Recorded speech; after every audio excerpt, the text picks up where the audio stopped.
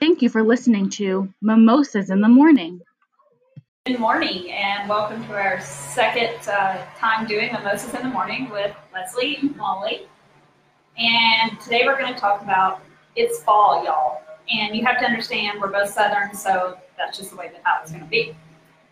Yeah, but see, Leslie keeps on telling me that I'm supposed to enjoy the fall here in Florida. However, the only way I'm enjoying it is fanning and spritzing myself because it's hotter than a Sunday biscuit on a Sunday morning at Bojangles here in Tampa, Florida. And we are gearing up now for maybe a tropical storm, hurricane, who knows. I'm over here packing my goodie bags, flashlight, matches, and all that. But Leslie says that Holly needs to get with the program, put her big girl panties on, and enjoy the fall the way she does. So she's going to explain some things and some ways that she enjoys the fall here.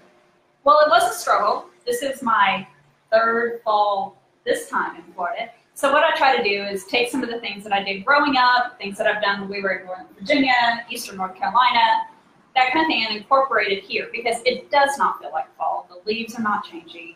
They never do.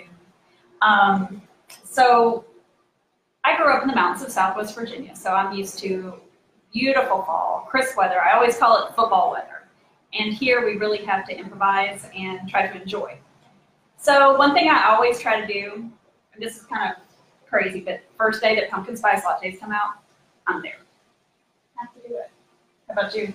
No, for me, I like to go and grab little cute pumpkins and place them all over the place.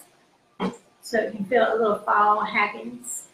One of our favorite times was when we were in Jacksonville, North Carolina, which we talked about last week.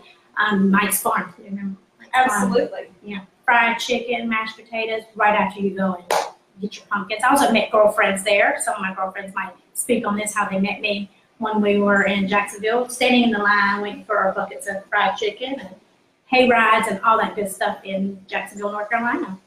Well, funny too, a picture popped up on my memories today was at Belvedere Plantation, which is up in Northern Virginia, about an hour away from Quantico.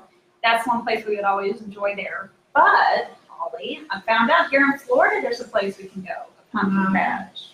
We can go to Hunsader Farms, that's a big place here, corn mazes, pumpkin patch, somewhere to go and enjoy the season with your kids. So it's not just Disney? It's not just Disney. I'm not just going to SeaWorld to do Spookle Halloween? You are not, but you can. That's the one thing you can do. You always have to find, when you're in your area, what's going on. And one of the best ways to connect is to look at your different Facebook groups. Google it. Google fall activities in my area because it isn't always easy. And especially if you've grown up where you're used to the seasons, where you're used to the different kinds of weather changes. I want my kids to understand because they've huge range of ages, my kids. Yep. And some of them has have 5 kids. I know it's hard to believe it, right? 5 kids. Yes. And my oldest is getting fall this year because he is going to college in Missouri. And he was telling my daughter, he goes, it's not all it's cracked up to be because it gets cold. So I guess we've kind of spoiled them over the years. They enjoy the colors, but crazy to say because I've always been a big seasonal type person. I even put an electric fireplace in my house. You don't have to put any heat on it, but it makes it look pretty. So, and then we could decorate with signs, right, Leslie told me. Absolutely. Yeah. And so comes from my girlfriend Sally. Sally said, Holly, please put a sign up. Don't just say pineapples and happiness, feel the fall. So thank you, Sally. So that's the thing. Just make sure when you're in the different areas, keep your traditions because there will inevitably be some place where you can continue to do the activities you enjoy with your family. What do you do for Halloween? For Halloween, well, today I'm going to undecorate for Halloween because we have a hurricane getting ready to come by. Hence my big old bag.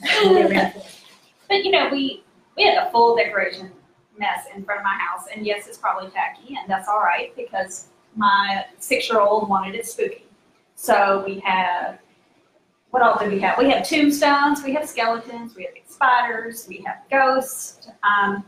It is tacky. So do you do anything for like special foods, anything traditionally for Halloween?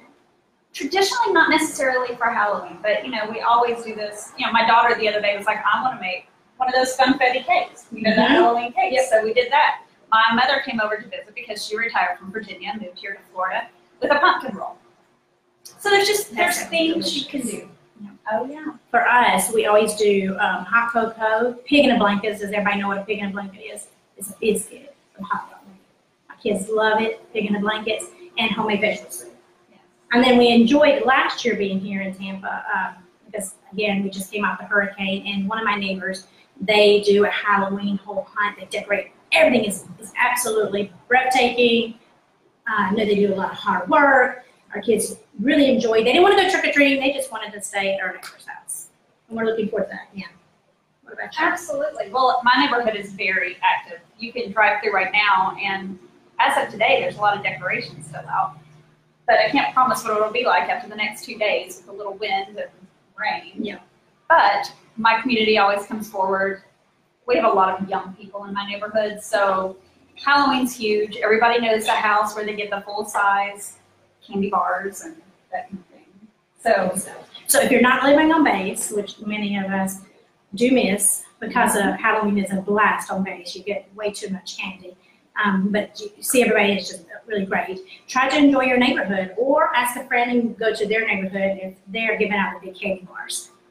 So next week, what we're going to talk about is We are going to go on one of Polly's, I consider it a specialty of Polly's, and that is how to network, how to really get involved with your community. She truly is an expert. Those of you all who are watching and know Polly know this for a fact. I, on the other hand, will get some good tips from her because I'm a little more introverted. And so we're going to talk about how to connect with your community when sometimes you're not as social, which she is social, but not as social, or when you're really extremely social because everybody is way too social. Maybe have to find a happy medium, and we're going to go live somewhere else. Maybe show people here in Tampa a cute little secret place that we go here out here when you're not close to a base, but we're still want to connect to our community. Also, still prayers for our friends in Jacksonville, North Carolina. They truly do need our help. And you can go to www.militaryhomemades.com to find some ways that you can help. We have posted everything from last week up. We will post also this week some things that you can do here in Tampa. But Leslie had a great idea. Share that idea about them posting. oh, okay. Sorry, I had to remember what my great idea was. But It was a great idea.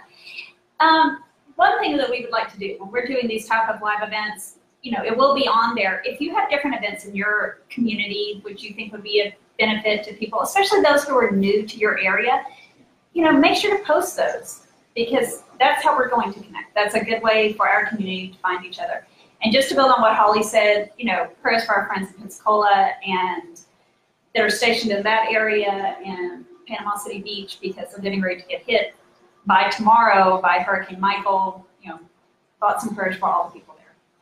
And remember, we're bringing you home one base at a time. Thank you for joining Leslie and I on Mimosas in the Morning, and we'll see you next Tuesday. Thank you. See you later.